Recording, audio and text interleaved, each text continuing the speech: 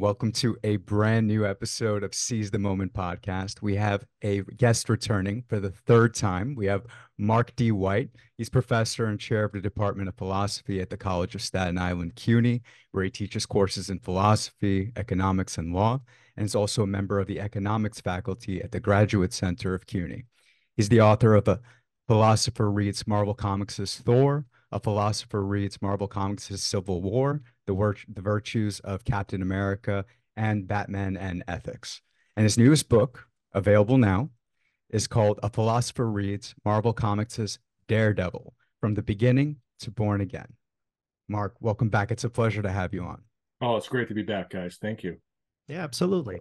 And so, as we usually do, here's a passage from Mark's book. Mark wrote, Matthew Murdoch is famously a man of contrasts. He was an only child raised in poverty and growing up to become a successful lawyer, largely due to a single father, a boxer, and part-time mob enforcer who pushed his son to study rather than fight.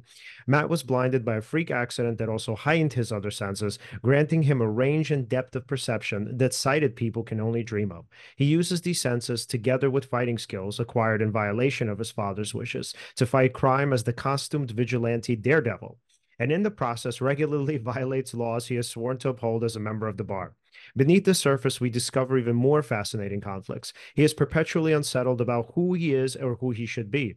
Matt Murdock, or Daredevil, man or hero, lawyer or vigilante. He is obsessively concerned with whether he makes a positive contribution as Daredevil or does quote unquote good for the world.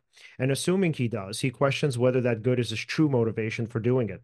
He places a high value on rules, but repeatedly finds himself in the position of breaking them. And even when he can justify doing this, he worries about the justification itself and what it means that he had to find a justification at all. Exhausting. Most superheroes struggle from time to time with who they are and what they're doing, but none as unrelentingly as Daredevil.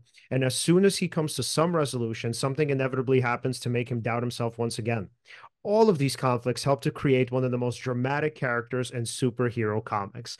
So I love that, man. He's a philosopher. He's essentially doing, and I would argue even somewhat of a psychotherapist too, which I'll get into a little bit later. But he is a philosopher because he's constantly wondering. And I think this is where we often fall into the trap of, in terms of ethical thinking, we fall into the trap of thinking, well, there's excuses for everything, right? It's like, I can do this, but there has to be a good reason.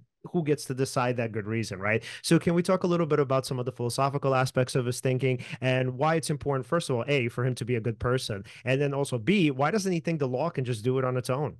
Why do we need him as a vigilante? Why does he feel it's important to be a good person? Yes. Yeah. I think that's just the way his father raised him. I mean, his father was in his own mind an underachiever.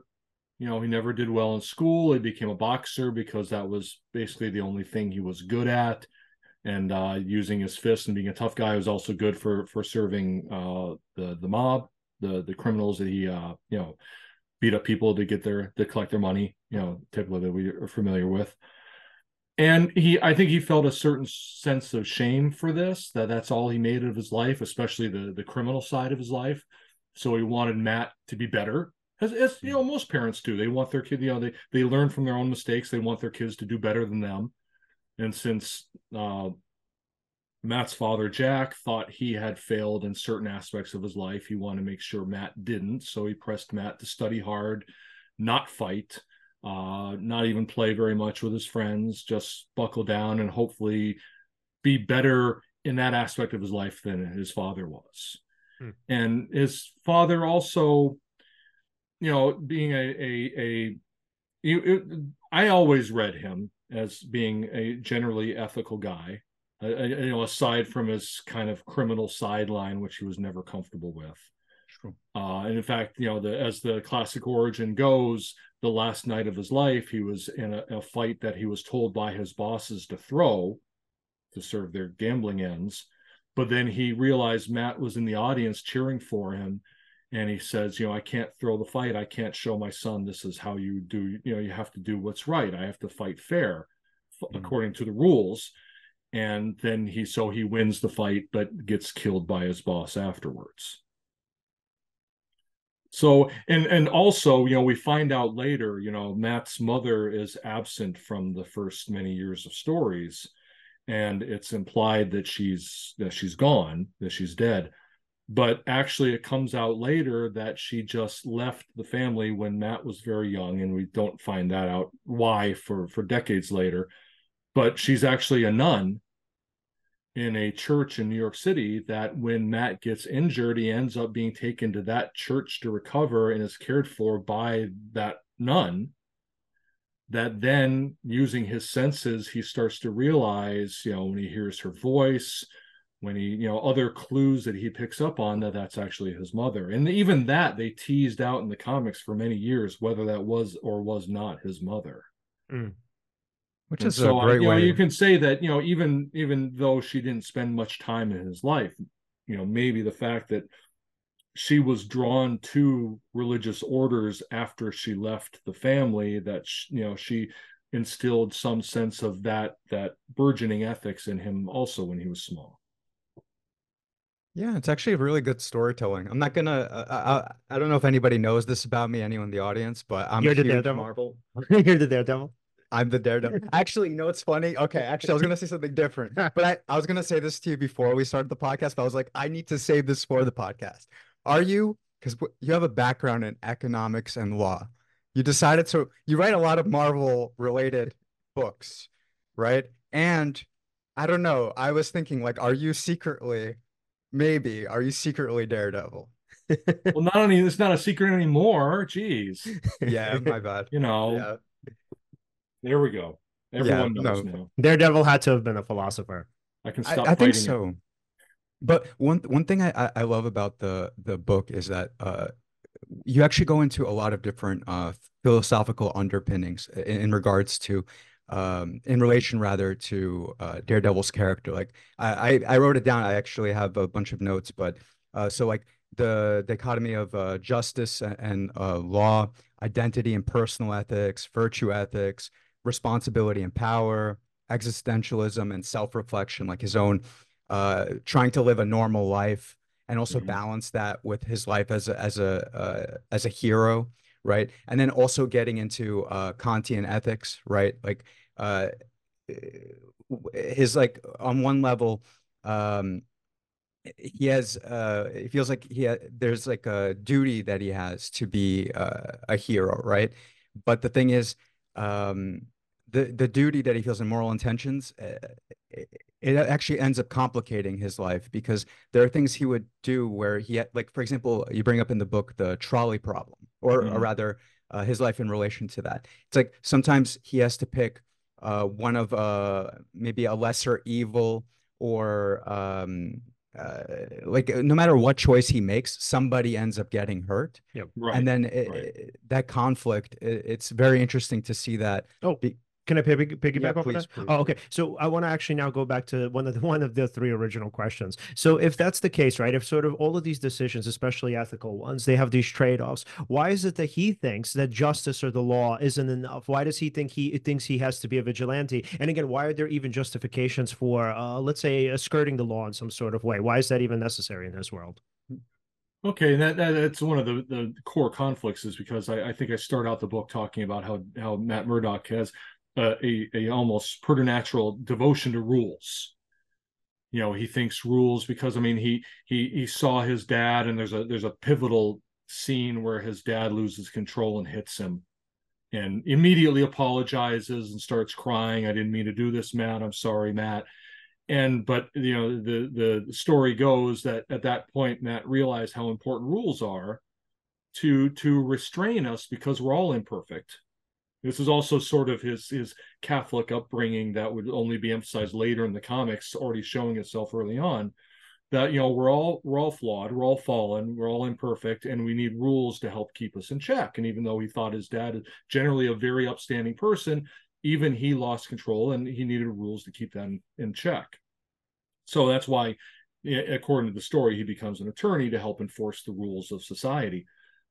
But he also knows that those rules themselves are imperfect. The law is imperfect. The law um, the law has been developed over the centuries by people, for good reason, for bad reason, for principled reasons, for policy reasons, for personal reasons, for manipulative reasons. the law, I teach this paper by Oliver Wendell Holmes, the famous Supreme Court justice, called The Path of the Law, where he talks about how, in law schools, they teach that the law has a certain structure. It's private and public law and tort and property and contract and blah, blah, blah. Mhm. And he says, we have to remember that the law wasn't handed down to us like the Ten Commandments and, it was given the structure. We, in other words, human beings, have come to, the problem of regulating behavior and develop these laws in a very haphazard, chaotic way. And only later do we try to impose some sort of structure or organization to it. Mm. And Matt realizes that. Matt realizes that even though rules can generally do good, there are cases in which they don't. Okay, criminals, escape conviction through a technicality that's generally motivated for good reasons to protect civil rights, but on occasion it will let, a guilty person go. And so he considers the other side of himself, the Daredevil side, as pursuing a broader, more general sense of justice that the law is only an imperfect human approximation of. So in other words, even in the most ideal case where we consider all lawmakers to have this idea of justice when they're forming these laws, writing laws, passing judicial decisions, whatever, even if they tried to do that perfectly, they couldn't. You can't design a perfect legal system. And even though Matt, believes in the law and tries to do most of his good works through the law, he realizes that it has limits. The law is like I said, an imperfect approximation of justice. So as Daredevil, he kind of handles the stuff that falls through the cracks. Right. And even characters like, I'll just use Kingpin as an example, right? Has evaded the law throughout most of the series. Even if somebody were to testify against him, he would have them killed, right? So this way they aren't able to, and therefore, obstructing that process. It does make sense that Daredevil, goes for acts in order to, get in between the cracks, as you say, right? In order to deal with the villains that the law can't actually get to. The thing is, though, that it's hard to see with Matt's character, with Daredevil's character, rather. Uh, the thing is that a lot of things that he does as Daredevil, it's hard to see whether, like, sometimes he's doing actions out of duty or whether it's just personal motivations, right? Like sometimes you look at his character, it looks like a lot of his actions are fueled by maybe anger, sometimes revenge, like um, Elektra, for example, the character Elektra, who was murdered by Bullseye, right? Like, I mean, when he went after Bullseye, by the way, I don't remember this clearly, but I believe, if I'm not mistaken, did Daredevil kill Bullseye, or that just he ended up dying somehow, but it wasn't Daredevil's fault? It was left very vague, Yeah. in the original comics. I think that was brilliantly done by Frank Miller and Klaus Janson, who were the writer and penciler and inker of that book. In that, he's fighting, if I remember this correctly, he's fighting Bullseye kind of balanced on a clothesline, and Bullseye falls off and he tries to catch him. But then Bullseye takes the sword, the sai that he killed Elektra with, and is poised to stab Daredevil in the hand. Mm. And then Daredevil drops him, but we don't know whether he dropped him because Bullseye stabbed him in the hand, or whether he dropped him to save being stabbed in the hand, or whether he just dropped him and used the impending stabbing as an excuse. And so that was left completely vague. And I thought that was brilliant because, we'll never know, and Matt may never know, because we rarely know the true motivations for why we do things. There's so many things going on in our head that, and the guy that gets back to your point, Alan, is that, so many of the things, just in general that Daredevil does, it could be done as in a pursuit of justice. It could be done, to get a bad guy, for personal reasons. It could be done because he enjoys it. I mean, one of the things I talk about in the book is that Daredevil is one of the few superheroes that actually enjoys what he does. Mhm. That this is fun, he gets a kick out of it, and being Matt Murdock, being the obsessively reflective person that he worries if that's the real reason he does it, if he's not doing it for the sake of duty and justice, but if he's doing it simply because it's fun. Yeah, and that causes a huge tension Mm-hmm. inside himself, right? Because like ideally he thinks of himself as, doing this out of like just for purely for justice, right? Like he has Right. a certain code, and he thinks he's doing things that are, for the right reasons. The thing is that the times that he questions himself, it kind of gets into like he starts to question like his own ethics in a way. I mean, there's even times in the story where he even considers not even being Daredevil anymore, right? Because Oh, a lot. Yeah. yeah, it leads to people dying. Like, I mean, you could argue. I mean, it's not really his fault, but you could argue that what happened with one of his love interests, Heather Glenn. Mm-hmm. Yeah, that I mean, he had a great relationship with her, but the thing is that his dealings with her father, who was in the mob, um, yeah, it led to her father's death, which then led to her becoming an alcoholic, and then committing suicide, which left Matt very, very depressed, right? Right. And then also making him think like, wow, like is it worth being this person who might be doing more harm than good, at least that's like one of the phases that he goes through. Oh, definitely, definitely. Yeah, and even just thinking about it, in terms of let's say let's say a long-term perspective. So then, I mean, again, when we're thinking about ethical questions, right, and we're often saying, well, society at large gets to decide what is and isn't right. I mean, that's why we do have a judicial system and a criminal system. So why is it that in his mind he thinks, okay, I'm gonna be the one to not fuck this up. Like they're the ones making the mistakes, and I'm gonna be the one to correct it. Like, where does that come into play? Why does he think that he should have that kind of power? That's a great question. I think that's one of the questions that, there's a passage I quote in the book where he actually complains to himself, one of his internal monologues or soliloquies, where he says, why do I have to be the one to be the master of right and wrong? Why do Hmm. I always have to be the person to sort these things out?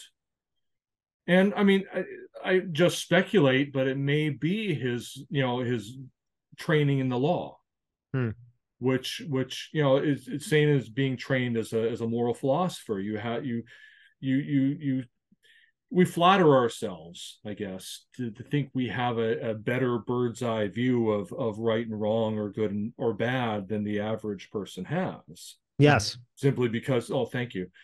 Simply because we spend a lot of time thinking about this and reading and writing but so that may be why, or the fact, another source of his sense of, like most heroes, he has an oversized sense of responsibility, like the story that Alan was talking about, Heather, her father, Heather's own, taking her life, and he feels responsible for all of this, even though there are a lot of factors, and he played at most an incidental view.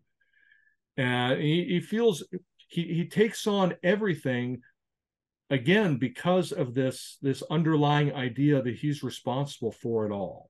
Hmm. And part of this comes from, I think, the accident that gave him his powers. Part of him believes that this was divine intervention, Mhm. and that God gave him these abilities and gave them these abilities for a reason. Or you can just fall back on the Spider-Man thing, that with great power comes great responsibility. And he for whatever reason he was given these abilities, he has to use them. Like Right. every hero of the Fantastic Four gets hit by cosmic rays, we have to use our abilities to help people. Hmm. And so I would, the question of why Matt thinks he's responsible for this is an even deeper issue that I don't really have the complete answer for. Well, I want to ask about a perspective and to Okay. play Daredevil's advocate. That one, I had to drop that one in somewhere. So, All right. do you think it's at least possible that he had an outsized ego? Because, okay, let's say he does have these abilities. Fine, I'll grant him that. But it's like also, I mean, there's a whole society around you creating these laws, right? Why not work within or try to work within the system? Unless he thought the system was corrupt, which I mean, you do tend to get this with narcissistic personalities where you think, the institutions are corrupt. I'm the one who knows what's good. Okay. One thing though. Oh, you're also playing Daredevil's advocate? No, no, no. In the actual okay, but there are clear illustrations of real corruption going on around him. Hmm. Even as a lawyer, he's just seeing people get off on like get off of being made guilty for crimes. Mhm. He sees so much corruption that it's just apparent, right? It's not like just some his imagining. Oh, so it is Right. a problem. It's a systemic issue then. Correct. Mhm. And okay, so I guess you could argue, oh, well, then shouldn't he get in somewhere and then try to change the system? I suppose. I mean, that would be cool. I suppose. Mhm. But Mark, back to your point, it's again, he has this great power, right? And again, just like Spider-Man, with great power comes great responsibility. He sees that these people are falling through the cracks, people who are not actually facing true justice. And so he decides to take matters into his own hands. Now, is that right? That's That's a the good question. question. Yeah. That's the wait. Yeah. So, Mark. Uh, So then, how does he deal with these internal justifications, right? So, as philosophers, I know would agree. I'm assuming. You would say, okay, the way we philosophize is we philosophize together. It's not just me sitting in my armchair and writing and saying I know what's good and what's bad. We do this together. But he, on the other hand, is saying, no, no, I'm going to figure out what's right and wrong. So, why doesn't he again create these or try to create these justifications with other people? Why doesn't he ask for advice? Why doesn't he ask for help? Why isn't there like a super league of other people in the original, I guess, comic book before the movies and everything? Yeah. Well, wow, there's a lot to touch on there. For yeah. one, as far as working with our superheroes, Daredevil has almost exclusively been a lone wolf in the Mm. comics. He's Hmm. never been he's worked with the Fantastic Four and worked with the Avengers, uh, but he's never been a member of any of them. And there's a handful of heroes. Spider-Man he teams up with a lot. Black Widow he teamed up with regularly for a few years, professionally and romantically. The other street level heroes in New York, like Luke Cage and Iron Fist, it's similar to in the Netflix series, the Defenders all teamed up. But he's been very much a solitary hero. And to bring this into your question of why he takes this all on himself to determine what's right and wrong, that's actually very consistent with Kantian ethics, where Kant says that each of us has to determine for ourselves what right and wrong are. When we do that, we'll all come to the same idea that he had, but since he thinks he came to his idea through rational thinking, he assumes that Mhm. everyone would come to that same idea if they use their rational thinking the same way. So that's why when he explains his categorical imperative and explains it and everything, he's saying this is the natural conclusion that anyone would come to if they thought about it. Hmm. But it's each person's responsibility to think of this for themselves, because it violates autonomy to just take someone else's word for what's right or wrong. Mm. You kind of proved a little bit what I'm saying. So that does mean he's Okay. superior to the rest of society. Well, not. I don't think that means you're superior. That just means that because he might think that everyone else would come to the same conclusion, Even though they haven't. even though they haven't. They haven't yet. Mm. I mean, Okay, now other maybe that superheroes. maybe that if he thinks he was the first one that did or the best one that did, and then he takes it on himself to act on this. Hmm. You know, Okay, but yes, and then also, Mm. just to Shoot. say this, I mean, if we're talking about the world of superheroes, Yep. other superheroes have come to that conclusion. Hmm. I wouldn't say all of them. Some of them do kill and Hmm. and that's So against they're part of natural. an elite secret society. There actually is an elite secret society You guys in are spoiling the Marvel. secrets again. Come on, Yeah. No, so I'm kind of messing with you guys, but also like it's hard for me not to have my clinician's cap on. I mean, because at Mhm. the end of the day, I mean, what we want is we want a culture, I think, in a society where people work together as opposed to having vigilantism. And I mean, Right. and I wonder if you thought about this, Mark, but like I know now I kind of wonder if I should ask this, but do you feel, Go oh man, ahead. maybe this is kind of a difficult question, but do you feel like in terms of what we see on the right and some of the stuff that happened with January 6th and the kind of the militantism, the vigilantism, do you feel like a lot of that in some ways is supported by like texts like superhero texts, where the thinking for a lot of these folks is, well, yeah, of course, if the government is corrupt, which they obviously all believe it is, and society as a whole is corrupt, then it's up to us to figure out what's just. I mean, that I would argue that is what January 6th was. So I don't know. It's kind of like it's easy to see the connection there. Yeah, that you have a great point. And I remember I did a Captain America podcast a while ago. And there's that famous speech that Captain America gives during Civil War when he's trying to get Spider-Man over to his side. And Spider-Man asks him, how do you keep focused on what's right when everyone disagrees with you? And I used to be able to do this from memory, but you put me on the spot. But he says, just when the whole mob's against you and the public's against you and the press is against you and your friends are against you, if you believe you're right, you plant your feet like a tree beside the river of the truth. And if they say move, you say no, you move. Something like that. Thank you. And the person I was doing the podcast with, the Captain America fans podcast, said, but couldn't anybody use that to justify their actions, which you like you just mentioned, the January 6th participants. And yeah, that's true. That's true. But that's why just that idea of doing what you believe is right is just merely a formal notion if you divorce it from a sound idea of what's right itself. Mm. I mean, because every villain thinks they're doing the right thing. Every comic book villain I'm talking about. And Dr. Doom always says, I'm trying to take over the world because I can honestly run it better than anybody else. Mm-hmm. And there's a great comic called Doom War where he's trying to break into the vibranium vaults in Wakanda that are protected by the Panther God that gives Black Panther his abilities. And he has to face the Panther God, and the Panther God has to assess that his intentions are pure. And so Doom takes all his armor off, stands naked, and says, assess me. And the Panther God looks into his soul and says, it's ugly in there, but your intentions are pure. You honestly think you can run the world better than anyone else. Welcome to the vault. And that's how Doom gets all the vibranium. That's But cool. that doesn't mean, but you can still judge those goals and Right. Doom's purity of heart as being wrong. So just because someone believes they're right and acts on that's a fairly thin notion without some underlying value of whether they are right or not. Oh, can I ask you another? Again, in the Captain America book, I talk about this in terms of integrity, that there's a thin version of integrity that just means your actions are consistent with your beliefs. But then there's a thicker version of integrity that says those beliefs have to actually have moral validity. Right. And that's where the community comes in. And that's where other people judging whether, one person may think they're right in doing something, but if everyone else disagrees, that's I hate to disagree with Cap, but that's at least a reason to ask yourself, am I doing the right thing? And you may come to the conclusion, as Captain America would, that yes, I am doing the right thing, and this will be shown in the end.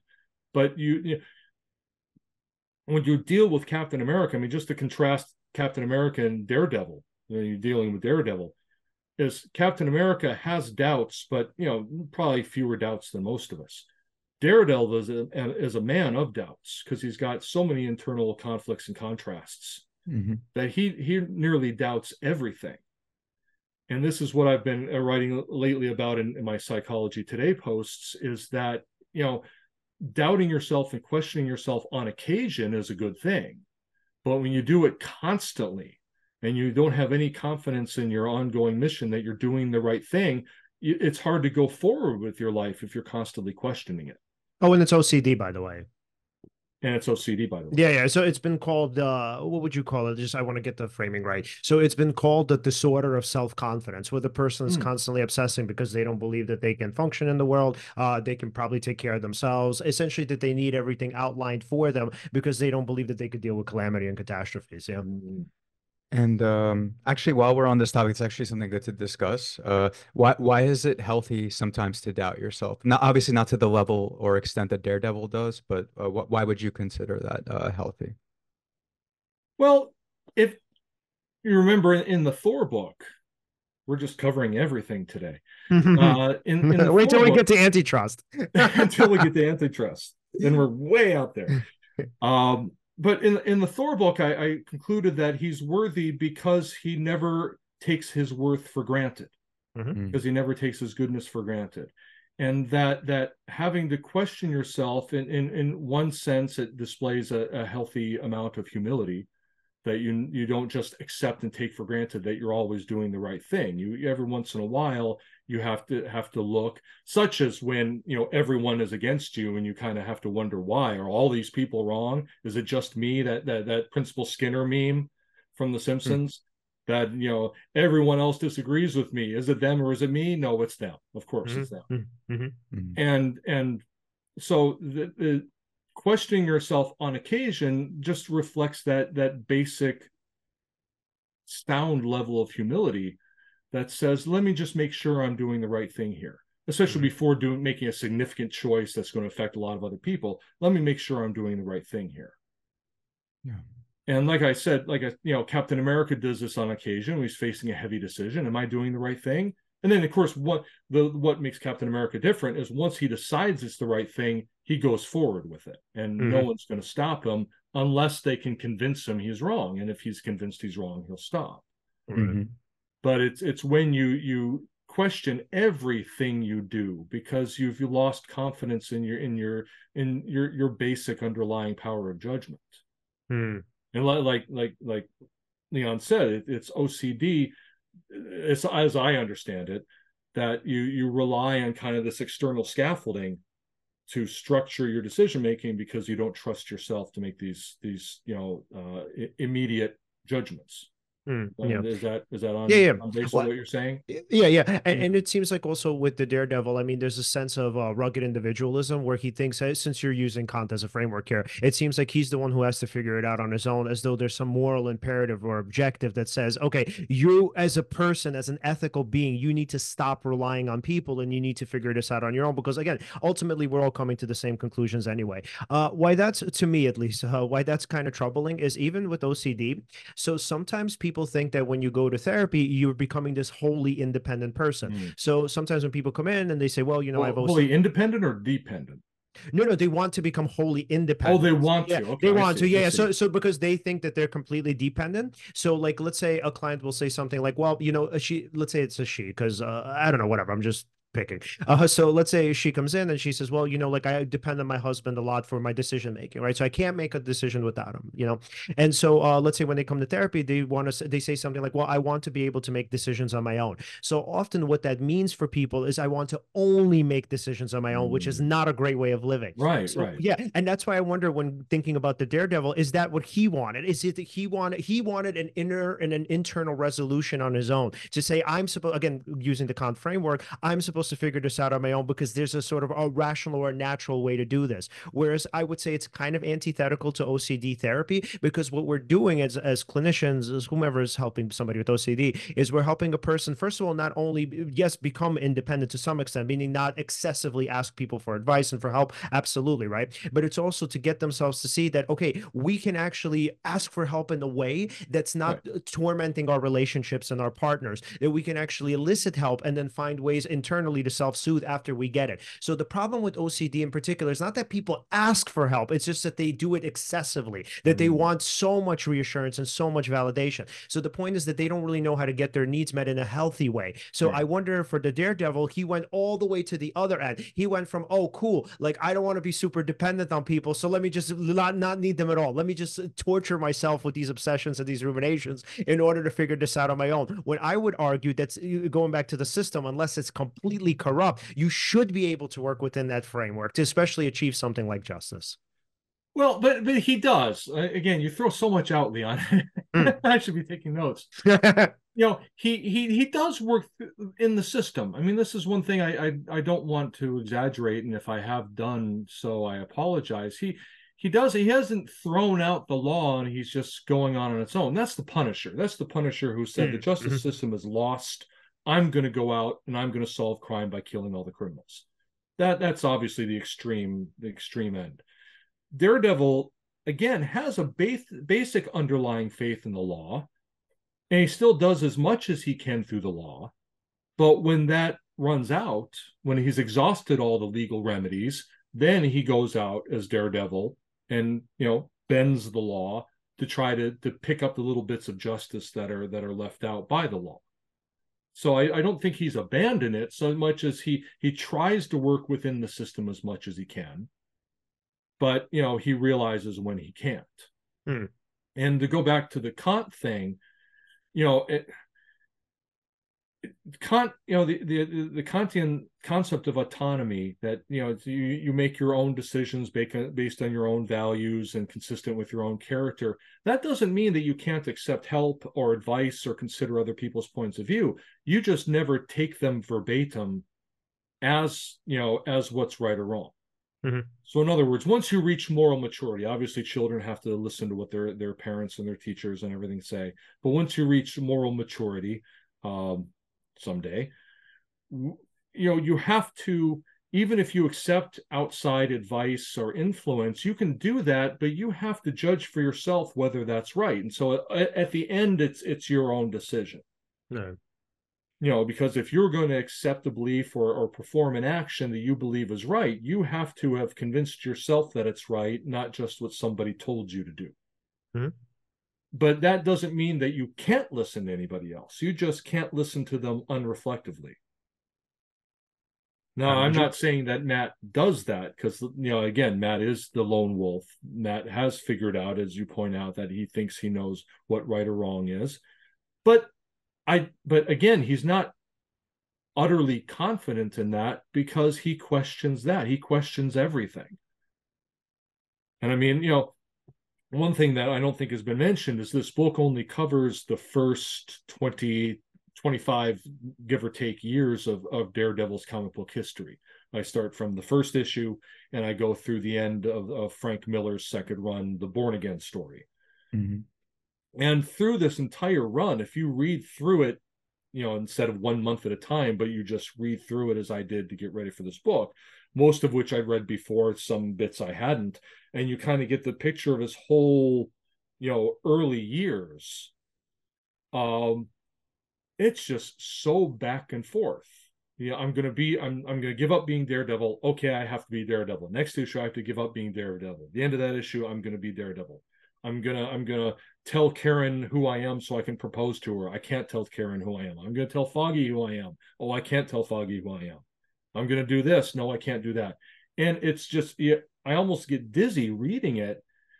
And admittedly, this was something going on month to month or every 2 months in the comics while it was being published that way. And I read it in continuous succession.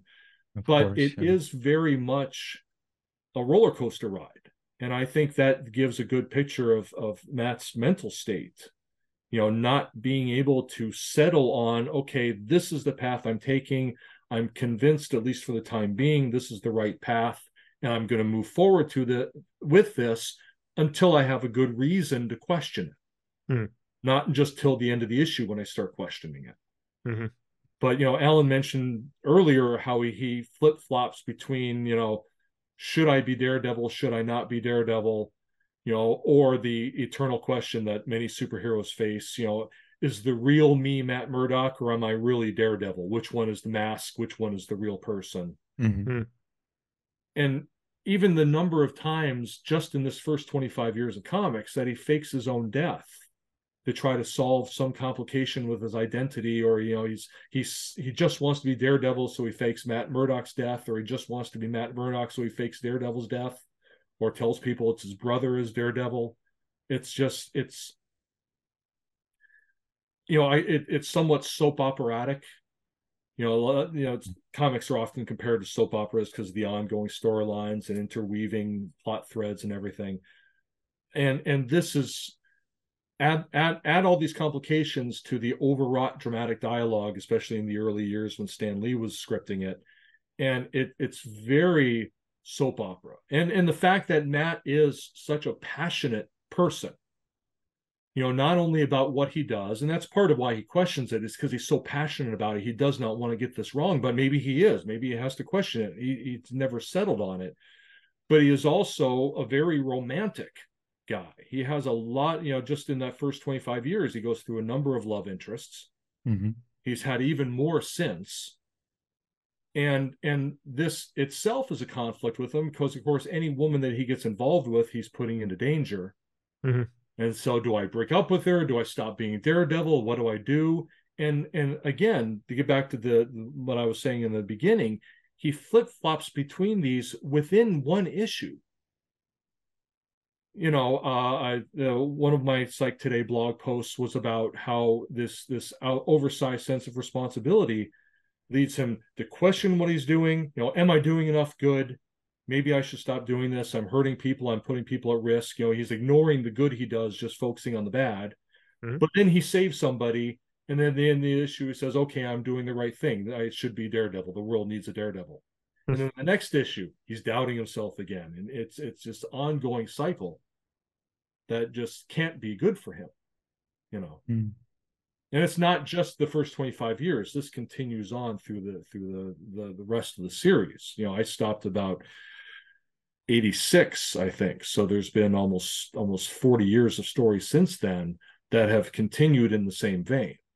Which and I think from the passage you read, one of the most dramatic characters, because he's always like that. And again, it's not just like I say when I write about Batman. He's also a very conflicted character, which is horrible for him, but it's great for the readers. It's great for the fans. It's great for the writers who get to write this Shakespearean drama. And when we try to connect with the person and himself as if he were a real person, he's not like I paint Captain America as a moral exemplar, someone you can look up to and try to emulate. Mm-hmm. Just like Batman, Daredevil is not somebody you want to, at least with his totality of his personality, not somebody you want to emulate, because some of his characteristics are unhealthy. Mm-hmm. Yeah, and he's a super cool character. I mean, when I was younger, and I know the Daredevil movie gets a lot of crap, like it wasn't really good, but I was young enough to not be that much of a movie critic, I guess, when I Yeah. saw it. So I thought it was cool. I thought Ben Affleck was, not bad. Jennifer Gardner's Elektra, all that. I thought Bullseye was a little sometimes corny or whatever, but I think they did the comedy It was okay in the corny. I movie. mean, it was corny, but in a good way. It didn't take itself too seriously. Yeah. Yeah. It was kind of in between the 60s Batman series and the Christopher Nolan trilogy. Yeah. Nolan's Batman took itself super seriously, and the 60s Batman was obviously silly. Right. But I thought the movie Daredevil, I mean, I'm not a big fan of the Daredevil movie, but when I watch it, it's kind of like the first two Fantastic Four movies in that they're fun. Yeah. I mean, if you want to come in as a strict, comic book, this has to be absolutely according to continuity, then or it has to be super dramatic or super serious, or it's not gonna work for you. But I'm one of the few Fantastic Four fans online that will actually speak up for the first two movies as just being a lot of fun. And that's what I think the Fantastic Four should be, is a lot of fun, have a lot of heart, a lot of depth, but on the surface it should be a lot of fun. And I thought those movies were. I like the second Fantastic Four actually in particular, like when they introduced the Silver Surfer. I thought that was actually done well enough, as far as, a Marvel movie could go. Yeah. Yeah, and I don't know. I thought it would have been cool if they actually kind of continued with like that particular cast. Although I guess it would have made it complicated with Captain America and it's Yeah. it's just the same actor. So yeah, I could see that being an issue. But then the Fantastic Four movies that came out after that, I didn't. So to be fair, I didn't watch them. So Good. that's not right. Like I should I guess watch it and then judge Yeah. it. But I don't know. I guess it didn't continue for a reason. I don't know if you saw it, but what Yeah. did you I think? saw it opening night. Was it bad? It Not was good? bad. Yeah. It was Eh, bad.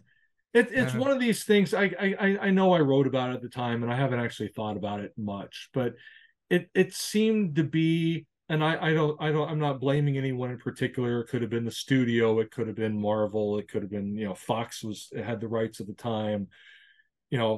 Fox Studios and Marvel never got along, so who knows what backroom dealings were responsible for this. But it's one of these movie treatments that almost seems ashamed of the source material. Hmm. Like Mm, take Ben Grimm, the Thing. One of his famous catchphrases is clobbering time. Whenever he's ready to tackle some big monster or something, it's clobbering time. And mm, that's one of those, when you read that in issue, all the fans' hearts light up. Mhm. It's, oh boy, this is where the fun starts. yeah. But in the movie, in the last movie, uh, they it was I can't remember if it was his brother beating him when he was a little boy or their father, but whoever was beating Ben said that phrase, it's clobbering time, and then he beat Hmm. him. So Wow. now this wonderful catchphrase, this beloved catchphrase, ends up being, a legacy of family violence when he was a young boy. Mhm. Damn. Now, luckily, that was forgotten. But I mean, can you imagine if that had been established as canon, and then every time you read that in a comic, you had to think about that? Mhm. I mean, I'm not saying that that Sure. No. superheroes behavior can never be rooted in childhood trauma. I mean, Bruce Wayne obviously being the main example, but Fantastic Four, like I said, it's to me, it's properly a big four-color, bright, fantastic adventure with superheroics and occasional tragedy built into it. But that was just building in the tragedy to someone who really didn't need it. I mean, the fact that Ben Grimm turns into this rock monster, that's the tragedy. That's enough. Yeah. This didn't have to be emphasized or have imposed on it childhood trauma also. Hmm.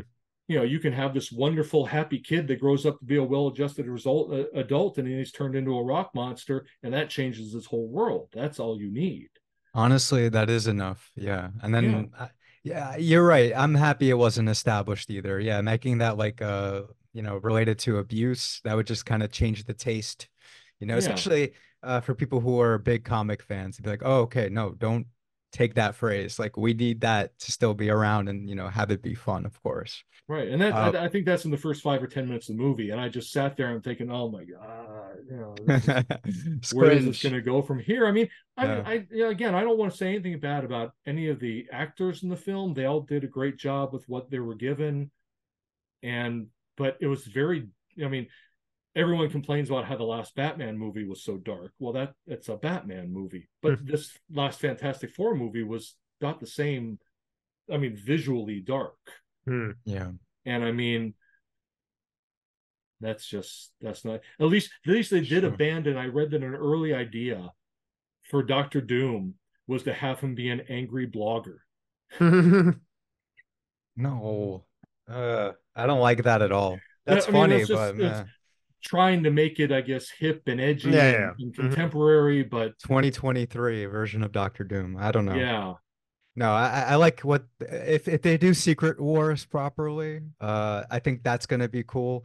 Like you throw in Doctor Doom, Kang, maybe they'll take out Kang, make Doctor Doom the main bad guy, bring right. back a whole bunch of old superheroes. That could be really cool. Um, Yeah. one thing I wanted to do though, is I wanted to ask you actually, um, something I noticed while I was reading the book is so I've already seen the Netflix version of Daredevil, Okay. right? And when I'm reading it, I was like, oh, this is actually pretty like this is actually really related to the story. Not like all the characters, but it's related to that show, like especially the born again concept, right? Oh Because yeah. Yeah, he does end up meeting his mom, who's a nun, and that's revealed there. And then him kind of getting his inspiration back to be Daredevil again. What do you think about the Netflix show, and then also the next the reboot that's kind of coming out? Oh, the Netflix show was amazing. Yeah, It was one of the best comic book adaptations that I think we've had. And yeah, the it's like thing that, dark. and you know, to in Leon's spirit to rely on community wisdom, the fact that the comic book community bought into the Netflix series so heavily that, I mean, I know lifelong Daredevil fans who now are bigger fans of the Netflix series than they are of what's going on Wow. currently in the comics, just Hmm. because whatever is happening to Daredevil in the comics may be better or worse, but this show just kind of cemented three, significant, each season was 3 or 4 times the length of a movie. So you've got these, three long extended treatments that were very, very loyal to the general conception of Matt Murdock in the comics. Again, they took some liberties with other characters, but Matt Murdock Kingpin. and the Yeah. Kingpin are there's a reason that Charlie Cox and Vincent D'Onofrio are so widely heralded for their performances. Is not just their performances, but what they had to work with as well. Hmm. But it's just tremendous. And I have friends. I don't know if you're aware, but there was a Save Daredevil movement Hmm. with it, a hashtag. They had petitions with hundreds of thousands of signatures that they presented to Marvel after the Netflix series was canceled. They said, bring Ah, him right. back, bring Yep. the series back, bring Charlie Cox and Vincent D'Onofrio back. We want this Daredevil back. Hmm. And when they announced the fourth season, Charlie Cox himself credited the Save Daredevil movement with helping bring the show back. Without them, they may not have come back. So he thanked them personally for doing that. Hmm. And Well, that's one of the arguments I used to pitch this book to the publisher.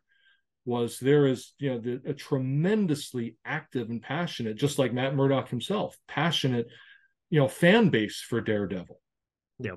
That is my one of the people in the movement is a longtime friend of mine, Christine Hannafalk, who wrote a book about the science of Daredevil. She is a Oh, scientist herself, and so she explored the whole idea of heightened senses when you lose one, and what could explain the radar sense, and animals like bats that have echolocation. Is this possible? And she really goes into all the details of how this might actually work in the real world, as hmm. well as exaggerations of it. Like when a writer says that Daredevil's radar sense can pick out color, and she says, no, it can't pick out color. It picks out surfaces. And when it's one thing for Daredevil to hear someone talking through a wall, but to hear them talking on the other side of New York City, is ridiculous. Right, right. So I really recommend that book. And Hmm. you saw her name. I mentioned her a few times in my book as too. She read an early draft and had some great comments on it. Hmm. Yeah, and Awesome. just going back to the philosophy of it. So I remember from Thor, you said essentially we have to deal with the fact that it's an existential truth that you would wake up every morning and you would ask yourself, okay, what is it that I have to do to be good today? Right. So it's something that you have to constantly keep revisiting. So would you say it's the same thing with Matt Murdock? Essentially, at some point, either he has or he has to learn that when it comes to something like obsessions, you have to live with this ambiguity of not really of making decisions and not really knowing whether it is or isn't the right one. Right. He has to develop, I mean, ironically, for a man of faith, he has to develop faith in himself Hmm. that, in his mind, God gave him these abilities and as well as his intelligence to do what he believes is right. And he has to have that faith in himself to, again, until it's pointed out that he's doing wrong, that he is generally doing the right thing. Yeah. He has to believe in himself enough to do this. Yeah, and I love that so much because that really is what OCD, a part of OCD treatment. So you would help the person through something like what's called a cognitive thought record. You'd help them see, okay, look, based on the data that you have now, you can obviously always ask for advice. But the point is to say that with the data that you have now, the advice isn't going to change. So let's say if we're sitting in session and the person says, okay, here are my options. Let's say we do an exercise where we help them decide what to do. At some point, you have to say, okay, well, you have to make the decision. So yes, if I were in your position based on everything that we went through with the data, yeah, I probably probably would have, most likely, if not completely, I would have made that decision as well. And then for some people, it feels like it's not enough because there's always the notion of missing data. What happens if I don't know enough? And then it's like, but yeah, but you're never going to know enough. So let's say if, a year from now you find out something that you wouldn't have known then you're going to say, oh, thank God I didn't make that decision because here's this other piece of data. It's like, yeah, but that's only with hindsight. And so people fall for the hindsight bias. They say, oh, of course that was the wrong answer, or of course that was the right answer. And I love that notion of incomplete data, and also saying, because here's this person, and this is why I would definitely track OCD onto him. Here's this person who has an inordinate sense of responsibility. So with OCD, so there are two different versions of personalizing. So one version of personalizing is where you say, let's say I'm a bad person, this person hates me, such and such is happening because of me, right? Another version of it is actually taking too much responsibility for something, saying something like the world is, or the weight of the world is on my shoulders. Right. So when you have that version of personalizing, oftentimes that is OCD, where the person thinks, oh my God, I'm so responsible for this, and I'm so responsible for knowing all of this. And so when we're treating people with OCD, we essentially help them see that, like, yes, you may have these responsibilities, but you're not responsible for fucking knowing everything. You cannot have all of the data. So if you keep pushing off whatever decision, sure, maybe you'll get like a little bit of increments of, let's say, additional data, which is great, maybe, right? And then, but the problem is, it's like, when does it become a waste of your time? When does it get to the point where even a little bit of data won't help you? So let's say you made decision A over decision B. So, and let's say, if we're weighing it out, it's probably at this point, let's say, I don't know, I'm just going to assign some sort of quantity to it. There's like a 70% chance, let's say, that this is the right decision based on everything that we know, right? Is it worth continuously looking for more and more data when you have that kind of number? Some people will say yes. Some people will say, no, I want like 90 or 95%. But honestly, if they want that, they're usually full of shit and they want 100%. So then you're like, wait, what are you really after? So we're asking ourselves now about diminishing returns. So this is where often people struggle, where they think if I have more and more data, that's going to obviously make it more likely that I make the right decision. But the point is, and this is, I don't want to ramble on too much, but the point is that we're getting the person to see that, like, you are going to be held to the same level of accountability that, let's say, I would be held to. Meaning, if I were in your position and I were to make this decision, I wouldn't get probably the blowback that you're expecting from other people if you make a mistake. And then also, I'm not getting the sense of, let's say, or the retaliation or retribution that you think is coming. So for a lot of these people, and I'm assuming this is the case with Daredevil, he's thinking, if I fuck this up or if I make the mistake, people are going to blame me because in some case, I'm the one who has these powers. I'm the one who knows better. I'm maybe above the law, whatever, however you want to kind of conceptualizes. But the thing that we help people with OCDC is that you're actually not that powerful and you're not that responsible. Yeah, if you make a mistake, nobody's going to die, including you. Right. Get over yourself. Yeah, get over. Yeah. And that's kind of the sense that I get with Daredevil. Honestly, it's like, get over yourself, dude. Whether you're taking 1, 2, 3, or 4, it's probably give or take the same thing.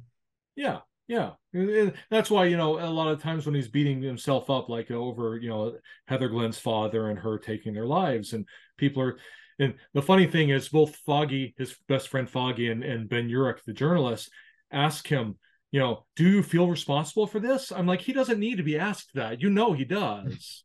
But you're just kind of driving the nail in by asking, don't you feel responsible for this? And he's like, of course I do. But they shouldn't be. They should be, if they're true friends, they'd be saying it's not your fault. Yeah. It's this happened. It's horrible. It happened.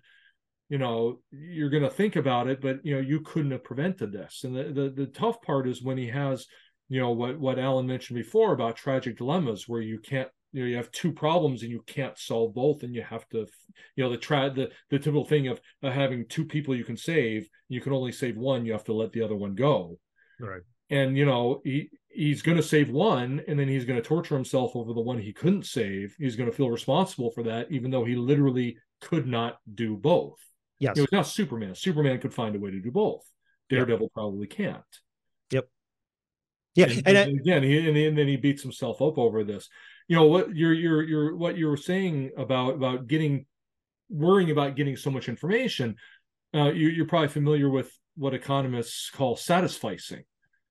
I remember vaguely. Instead of trying to maximize, instead of trying to make all your decisions to maximize your well-being, when this would obviously take tremendously more information and deliberation time than you can afford to take, the preferred for many people, especially behavioral economists, driving from Herbert Simon's work in the 50s, talk about satisficing. you gather information as long as it's worthwhile to gather that information. You get all the information you reasonably can use. You don't worry about getting all the information. And they use the example like you go out, shopping for a new car. A car is a major purchase. So you may take a day or two to go around to the different dealers, drive different cars, and make a decision. You're not going to try out every car that exists. You're going to try out a decent number of cars so you know what's out there. So you're going to take some time. Buying a house, you can take a week searching properties to buy a house because that's worthwhile to get that information given the size of the purchase. If you're going out and buying a new toothbrush, you don't go and look at all the different toothbrushes and go to different stores to look at what toothbrushes they have. You just go buy a damn toothbrush because it doesn't matter. If you don't like that one, buy a different one next time. And economists also use this when we talk about dating. You can either keep dating people. You'll say you're dating with the goal towards settling down with somebody. You can keep dating people, never settle down with somebody because you're always thinking the next person may be even better. The next person may be even better. But, after a while, the satisficing approach says you should just, after you've dated enough people, you should just take stock of who you know and who's available and decide if it's worth settling down. Yeah. Because it's actually inefficient and actually lowers your well-being to keep looking, to keep deliberating, because then you're not actually, finishing the purchase in the case of a house or a car, or the relationship in the case of dating. Yeah. And because there's a lot of catastrophizing involved with OCD, again, every decision feels like it's monumental. So the thinking there is, okay, if I take one over the other, even if it's like a little bit different, right? What am I going to do with all of the regret? How do I deal with the fact that I couldn't have chosen otherwise? And what's so interesting, and this is what I love about human beings, is that I think people really fail to see this, is that the interpretation, how the Buddha says, like, we are our reality to whatever extent. This is actually very true in terms of decision making. So people often fail to see that you're actually going to find a way to love your decision 9 times out of 10. So unless you obviously, are still struggling with OCD, if you haven't been able to develop that kind of framework, I mean, what's going to happen is actually 9 times out of 10, you're going to hate your decision because you're going to start thinking about all the good parts of what you were missing out on. But what normally people do, and I often frame this in terms of the experiment of, there's this famous experiment. I don't remember exactly who was, who did it or which psychologist did it, but it was like a taco and burrito experiment, right? It's like, what do you want? You want a taco or burrito? They're the fucking same thing, right? And it's like when the people pick a taco, they're like, oh my God, the burrito sucks, right? When they pick the burrito, they're like, the taco isn't even that good. So I think people fail to see that when they make a decision, they will find an exponentially a vast amount of reasons why that decision was the right one. The problem, I would argue, with something like OCD is people not only don't have that capability, but because there's a self-disdain there that they automatically always think that they make the wrong decision. So that interpretation colors their decision making. But the point is to say that nobody makes decisions that they're comfortable with. We just have the ability to not necessarily delude ourselves. I don't want to use that term, but we talk ourselves into thinking that we made the better decision. Like taco and burrito, bro. Like, really, you're gonna convince yourself that the taco sucks? Like, come on. We do this shit all the time with so many things. Oh, I'm happy I chose to do this thing this night over this other thing because of X, Y, and Z reasons. The problem is, again, going back to OCD, is it's the reverse. People tell themselves, oh, I should have done that because of those good reasons. Yeah. And I remember you wanted to ask about the antitrust. Yeah, I think at this point, it's 12:41. I think we're You sure? Yeah, I mean, we could do another episode on it just in case if it does come up. No, it's already, because I don't want to like run through it in the whatever it is, 4 or 5 minutes. Just fair enough. Yeah. So, okay. So just curious in terms of, okay, because I do want to ask, so as we start wrapping up, so in terms of the actual philosophical component, what would you want people, philosophers, lay people, potential students, right? What would you want them to take away in terms of the actual philosophy of Daredevil, his own thinking about it, his frameworks, conceptions of it? What would you want them to know about it? Wow, that's I wrote a book. Yeah.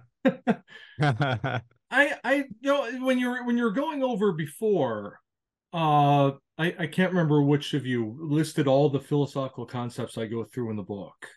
Yeah, I think it was Alan. Yeah. And I was struck by how many different concepts I touched on. Not that it's necessarily a good thing, but I'm comparing it to the Thor book, where the Thor book definitely had one theme, and the theme of worthiness, and what it means to feel worthy or be worthy, and what happens when you don't feel worthy, how you get it back. And I remember I touched on a number of topics when I went through that, but there was that one unifying theme through the book. And the Daredevil book is different.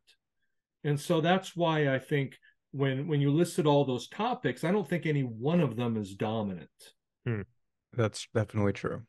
Yeah. So it's that makes the question very hard. What one philosophical idea would I want people to come away with about Daredevil, other than the Whitman phrase, "We all contain multitudes." But it's really the fact that I think he is defined by his conflicts. He's an internally tortured person, and that in itself is obviously a counterproductive thing. Right. And so, when I talk about Batman is much more settled, except for the not killing thing, because just like Daredevil and Bullseye, Batman's got the Joker, and as long as he lets the Joker live, the Joker's going to keep killing lots and lots of people. And so he's got that conflict. I can't kill him, but I'm trying to save everybody. My whole mission is about saving Gotham City from crime, but I'm letting this one person who's responsible for a large percentage of this crime keep doing it. Right. And that's his main conflict. And when people ask me, are you saying Batman should kill a Joker? I'm saying no, he shouldn't kill a Joker, but he should torture himself over it, because that gives him dramatic weight. Mm-hmm. But that's just that one aspect of Batman. The rest of them is pretty settled. Right. But Daredevil, all of him is internal conflict. And again, that makes for a massively dramatic character, but definitely not someone to be emulated. Someone to take, a lesson of what not to do. Right. He's not obsessed about all these things that you can't possibly do right. Obsessed about all these decisions, like Leon said, that he's second guessing them before he does them. He's second guessing them after he does them. He's wondering if he should be Daredevil anymore. Yes, I should. No, I shouldn't. Back and forth almost every issue. That's not a way to live. What I'm again, I mean, what I'm thinking I'm getting, because all this discussion about OCD, I just have a very elementary idea of OCD before this podcast. Now I'm an expert. But